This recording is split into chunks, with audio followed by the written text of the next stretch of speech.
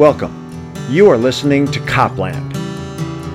Copland is about the life and times of our protectors and defenders, police, fire, EMS, medical trauma units, and the military. The underappreciated doing the unthinkable for the often ungrateful. I am Jay Dobbins, and I'll be your host. In each season, we will hear 3 episodes featuring extraordinary heroes, amazing personal experiences that will inspire and uplift you. Sometimes they might shock you. The highs and lows, the successes and the failures, told in their own words and all experienced during their personal journey of sacrifice to make the world a safer place. This is Copland.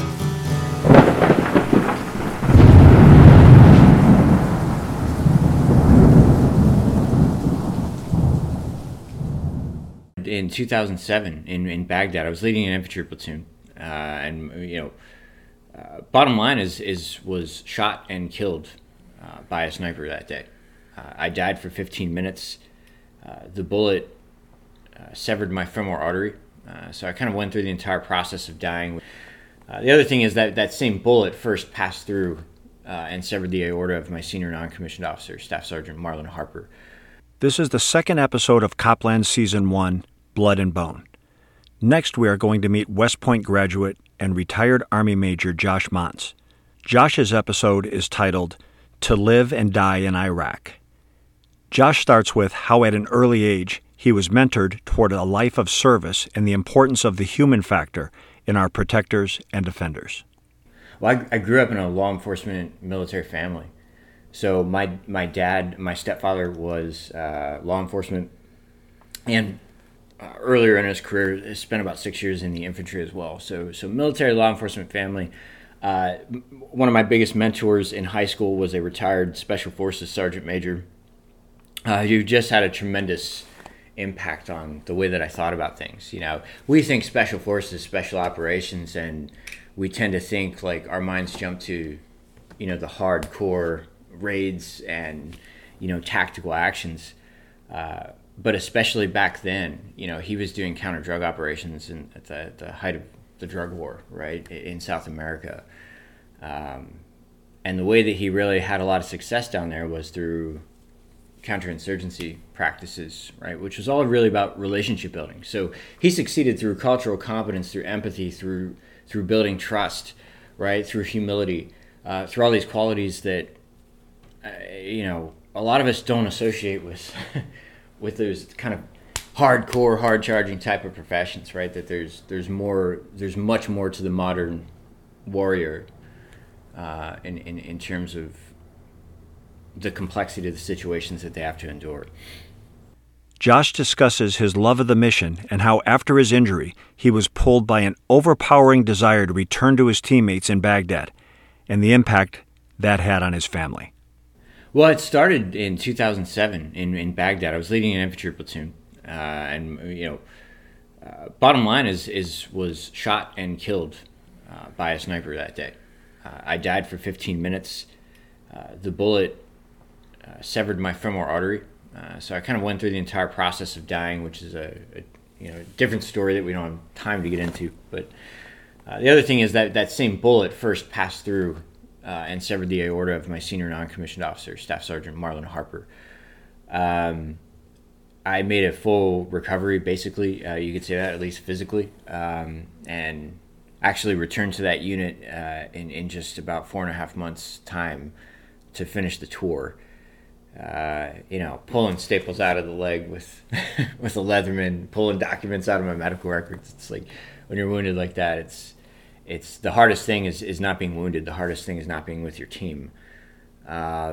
So that's a very powerful force that drove me to go back. But the bottom line is that was while that looked, while I wouldn't change it, and while even to this day I still agree with it and I would do it again.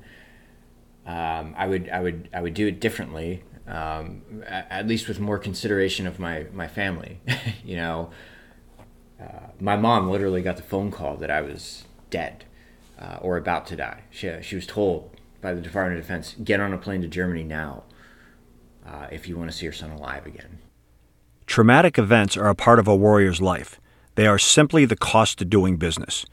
We sign up for the risks when we take a weapon to work on behalf of a greater good. Josh speaks beyond the flesh and blood wounds, but to the moral injuries and their consequences like shame and guilt, the price paid behind a life spent trying to keep others safe. There were a lot of ways that I was being impacted by these deep moral wounds, which is the heart of what I try to help law enforcement professionals, military folks verbalize and recognize and understand a little bit more deeply. What does shame, powerlessness, betrayal, and guilt do to us, and how do we overcome it?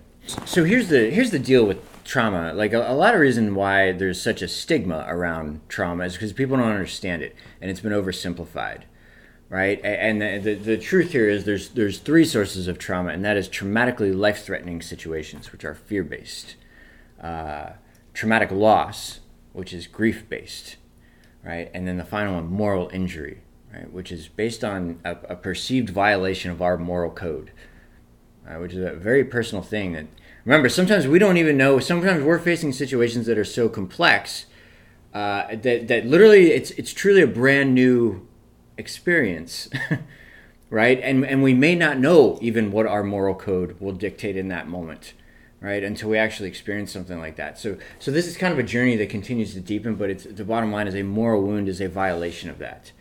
An example of this, more simply, right, related to my gunshot wound, is, here I was bleeding out on a desert floor with a severed femoral. Marlon was bleeding out right beside me with a severed aorta, similar to your gunshot wound, right? Just the way you describe it in terms of blood just gushing out like a faucet. That's precisely what happened, and here you have a 19-year-old medic who has to make a choice between which one he's going to try to save and who's going to die. So that's an example of just one form of a moral wound that can induce guilt and subsequently shame, right? A form called an irresolvable moral dilemma, a situation in which any choice that I make as that medic, right, will result in a negative outcome of some kind, right? So he instantly, in that infinitesimal split second of time where he has to make a conscious choice, right, his mind has to attempt to process that entire experience, right, afterwards. And that's where these irresolvable moral dilemmas can really start to plant powerful seeds of guilt and shame that can really sneak up on us. I've heard Josh speak to audiences at least a dozen times. He never fails to show great pride in the medical staff who saved his life and display his admiration for the performance of those doctors, medics, and nurses who battled to save him. Just kind of the culture of, what we call in the military the combat arms professions, right? The infantry, for example, right? We kind of have a chip on our shoulder a little bit, just culturally, that, the infantry is where it's at, right? The infantry is what it's all about. It's a little bit of bravado. A lot of it's healthy competition, right? And I can't say that I've ever, come on, I was an officer, so it's not like I ever subscribed to that mentality, really. But it's at the same time, I never disproved it more than on April 21st, 2007, when I saw that medical team in action. And it's because of that day is the day where I really learned what leadership meant, what it really meant to be part of a team. It's not that I haven't been surrounded by phenomenal leaders up to that point. It's just seeing this medical team in their own way, right, in their own realm of expertise, performing as brilliantly as an infantry squad on the objective, was to be like witnessing this while I'm in critical condition, and seeing a team just operate in this sort of, just to be able to observe this team in a state of optimal performance, right, where I was the subject, dying. It was just this bizarre experience. You could just, I guess I say it in some ways, you're like, in a weird way, part of that team for that experience, and it was just a very powerful event. After I flatlined, that's where, I found out retrospectively just how far they went to save my life. 15 minutes, I mean, just for people who don't know, 15 minutes, There's been people who have come back from longer than that, but it's not very common, without brain damage at least. And, the typical medical standard where most surgeons call it is around the 6-minute mark, because that's when brain damage really sets in. This team kept going for 15. And when I went back to Baghdad and asked that brigade surgeon why, that was the only question I had for him. Why? What made you keep going when there's no hope, right? You wouldn't think. 15, that's a long time. And he just, without hesitating, 3-word response: we never quit. I found out years later that, this is, we're talking the middle of northeastern Baghdad here. We're talking a very rudimentary American care facility that had very basic life-saving equipment, but had obviously an expert people fulfilling the role of that team. But because of that, they were basically working on me on top of like a cot. And there was some mechanical failure that happened right as I arrived that stopped them from being able to lower it to get the leverage needed to do CPR. And it just so happened that there was one person on their team who just happened to be a former football lineman named Private First Class Tipton, who was like 6'6", 250, 260, big kid, 19 years old. And it was Tipton who did CPR on me for 15 straight minutes.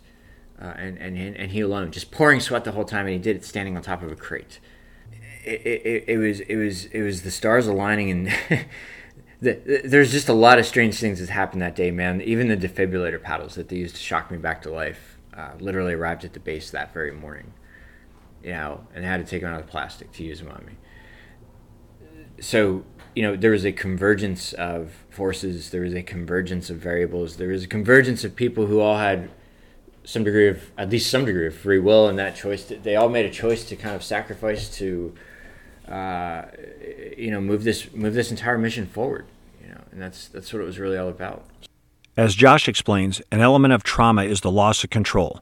He tells the story of how his young platoon took that back. The medical team, they pull off this miracle. They get this faint pulse back, and they race me out to the landing zone on a stretcher where, we had a Black Hawk helicopter just running hot, getting ready to take me to the green zone for more advanced surgery. And that medical team encountered my scout platoon, right? And the scouts, now led by a young staff sergeant, because the leaders were both taken out by this single bullet. So this young staff sergeant steps up and says, he stops the medical team in their tracks and says, he's our lieutenant. We're putting him on that bird. They took the stretcher from the medical team. They loaded me on the Black Hawk. And it's kind of like an example of just that singular power of that moment right there. There's so much meaning behind that. But in many ways, remember that young staff sergeant and his team, right, this sniper stole control away from him. And that's kind of a staple of trauma as we try to understand this stuff retrospectively, is like there was a loss of control because of that enemy sniper. And their ability to grab that stretcher was so symbolic of them taking control back. And indeed, they were back out on patrol 6 hours later. Cheating death was only part of Josh's miracle. After having no pulse for 15 minutes and suffering massive amounts of blood loss, medical examples suggest that anyone subjected to that would suffer extensive brain damage. It was funny, Jay. There is... they expected, even when they got that pulse back, right, it was about 2 days before, I don't know what it was, a day or two before I regained consciousness. And what I found out is they got this pulse back, but they expected catastrophic brain damage, right? And I woke up with absolutely no trace of it. My very first question was, did Marlon make it? I didn't think he did, so it wasn't much of a shock. It was more of a confirmation. So, of course, he didn't make it. And then, the nurse asked me where I was. She, and she was stunned when I told her I was at, Forward Operating Base Loyalty. That's where I was evacuated to, was FOB Loyalty. That's where I died. That's where the team brought me back. While I was unconscious, I got transported to the green zone. So what that meant is that my memory was intact. Josh touched on it earlier, but during our chat, he circled back to the pure love he holds for his teammates and their mission. For me, that is such a powerful demonstration of the selfless man Josh is. He deeply cares for those he stood shoulder to shoulder with. When we spoke, Josh didn't say it himself, so I will say it for him. Only 4 months after he died on the battlefield, flatlined for 15 minutes, with no real hope of surviving, he was back with his team in Iraq. It was a pretty significant effort to get back.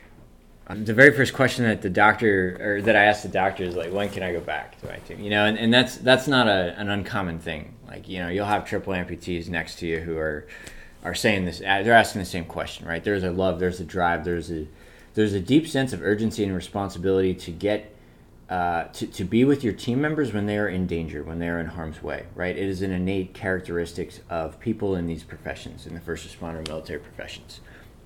It's one thing that I think these professions understand that others don't. It's powerful enough to drive you to pull staples out of your leg with a Leatherman, right? It's powerful enough to push you to sometimes blur ethical boundaries, to lie, cheat, steal, to pull stuff out of your medical records. To you'd be surprised how far we'd go to sacrifice for our team. Again, the challenge with that is that simultaneously, and I didn't even recognize this at the time, is the impact that was having on my family. But nonetheless, that was part of the quality, that drive and that sense of primacy that I guess in some ways it felt, at least I knew my family was safer than my team was at that point. and that so it was like a decisive decision that I got it. I realized it's emotionally hard on my family, even though they fully supported what I was doing going back. Never tried to stop me, but the most primal need at that point in time, the most urgent need, was getting back with my team. A key factor in Josh living through his injury was his high level of fitness. What was cool about having that conversation with the medical team after I went back, because the other questions I asked were like, okay, how medically, like, is this really possible, or what happened here, And he said there were a couple of variables that helped. One was that I was in really good physical condition.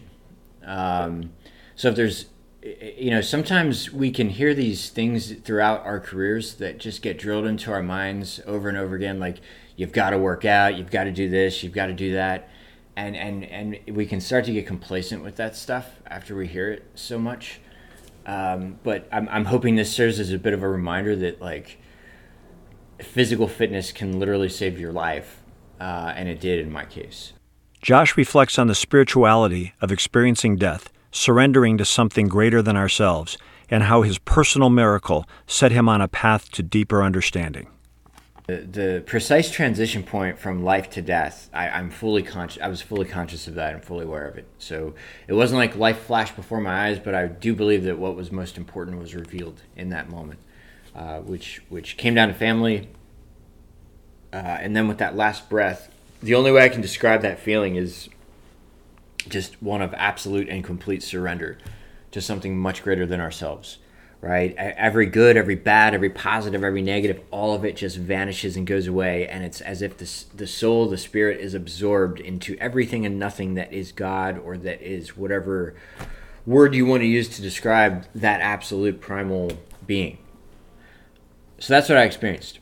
It took me 12 years to be able to articulate it that way. Right? So what I'm saying is this is kind of an interesting parallel to many things in our lives. Right? This peak experience of this near-death experience was interesting. I experienced these feelings, right? These very powerful, this incredibly transformative experience, but I didn't know what to do with it. I didn't know what it meant. I just went back to being like, okay, bullets out of me. Let's get back to Baghdad. Let's go back to old Josh. I had this profound experience, but my mind didn't know what to do with it. My body didn't know what to do with it. When we are severely traumatized, right? Sometimes, like, we're good at pressing on, driving through, but that system is still spiraling in there, right? That unresolved system of that experience. So what I mean is, I describe it as a feeling of absolute and complete surrender because there's nothing else that I could do in that moment. It was a truly like absolute vulnerability. You know, it was like literally like being born again, in a way. Josh is on a mission to help others understand the demons of trauma and how those experiences accumulate over time, leading to emotional struggles. He is the epitome of a man who simply can't and won't stop giving back to others. Some people would think that's the end of the journey. It was really the very, very beginning. The very, very beginning of the journey was when I woke up, right? And like so many different forms of trauma and our experiences, it's about what do they mean? You know, what do they mean, and how are they influencing our behavior in the present moment? Those are the core questions of this whole. That's what we're helping people do. Like you can say we're helping people to get help and do this. Like we're helping people ask better questions about themselves so they can better understand themselves. Right? That's what it's all about. The warrior has the innate wisdom. We're just trying to help them synthesize it. And for me, that journey, right, that 12-year journey, that it ultimately came down to learning how to surrender consciously rather than being forced into it by a bullet. Right? Mm-hmm. So all this said and done, it was learning to surrender consciously, which is something that I think all of us kind of struggle with day to day, but are aware of at least. Well, I'll tell you this, you know, law enforcement professionals especially, and certain branches of the military especially, have an enormously complex responsibility placed upon them. Our first responders and military personnel today have a higher moral and ethical standard than they ever have before in the past. They're under higher levels of scrutiny, they're under higher levels of danger, and they're forced to assume more and more risk as time goes on, right? So many of the things that are encountered in these professions are you know, emotionally and mentally complex, and as time goes on, those experiences build up, and can really start to compromise and chip away at who we feel we are. You know, what do we believe in what we're doing, right? And the point is that that process is a journey. It's never a fixed point in time, and that. The more that we are able to articulate these experiences, the more that we can take their power away, right? So I wouldn't send an untrained police officer into a firefight, right? I don't want to send an untrained police officer into the streets to experience, you know, abused kids, battered women, right? The powerlessness of not being able to press charges because of some bureaucratic matter. To send somebody into that battlefield unprepared, I think is just as responsible as sending somebody into a physical battlefield unprepared. Because I guarantee the mental torture that somebody will go through the rest of their lives is far worse than getting shot. You know, trauma is not about getting shot, it's about the threat of getting shot, right? It's about the threat of it, and, you know, where these experiences can leave us trapped in our past, so too can some of these situations leave us morally and ethically trapped. But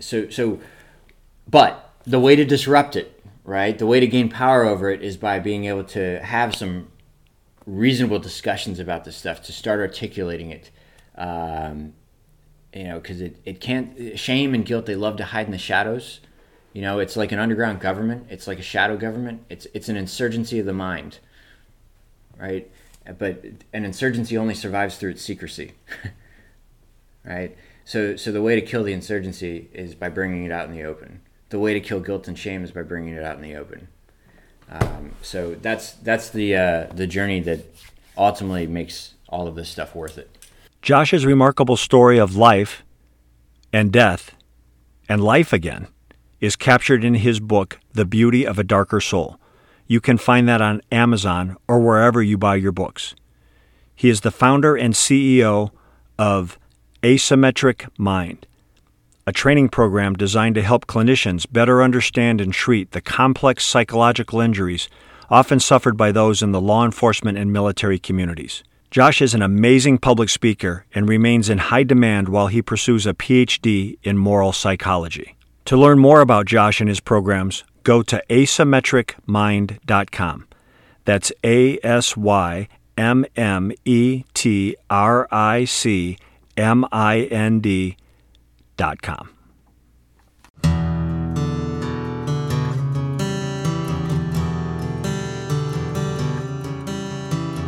Copland is produced for those courageous men and women whose alarm clock goes off every day. They put their feet on the ground, buckle on gear, and kiss their families goodbye with no guarantee they will ever come home. They go willingly, facing predators and violence on behalf of good and innocent people who simply want to live safe, peaceful lives. Thank you for listening. God bless, and go be amazing.